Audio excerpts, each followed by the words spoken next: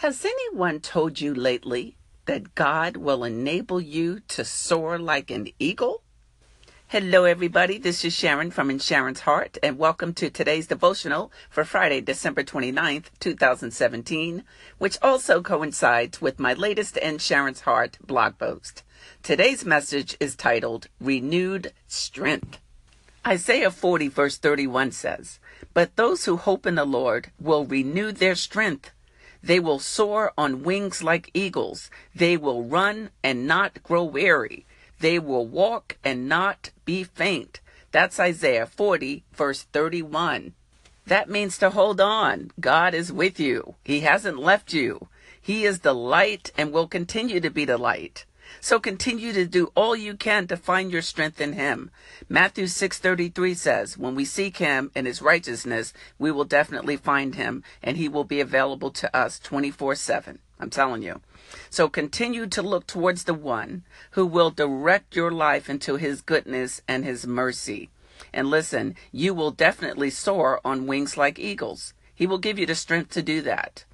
And as we trust in the Lord with all of our heart and lean not on our own understanding, but in all of our ways acknowledge Him, He will direct our paths. He will make them smooth.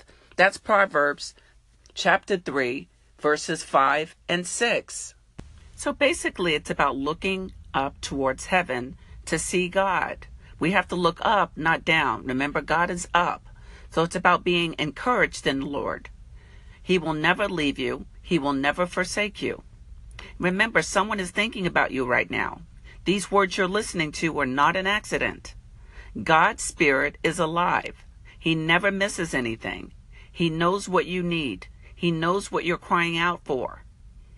Isaiah 40, verse 1 says, "Comfort, comfort my people, says your God."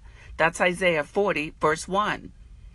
In other words, God wants to comfort you. He wants you to have strength.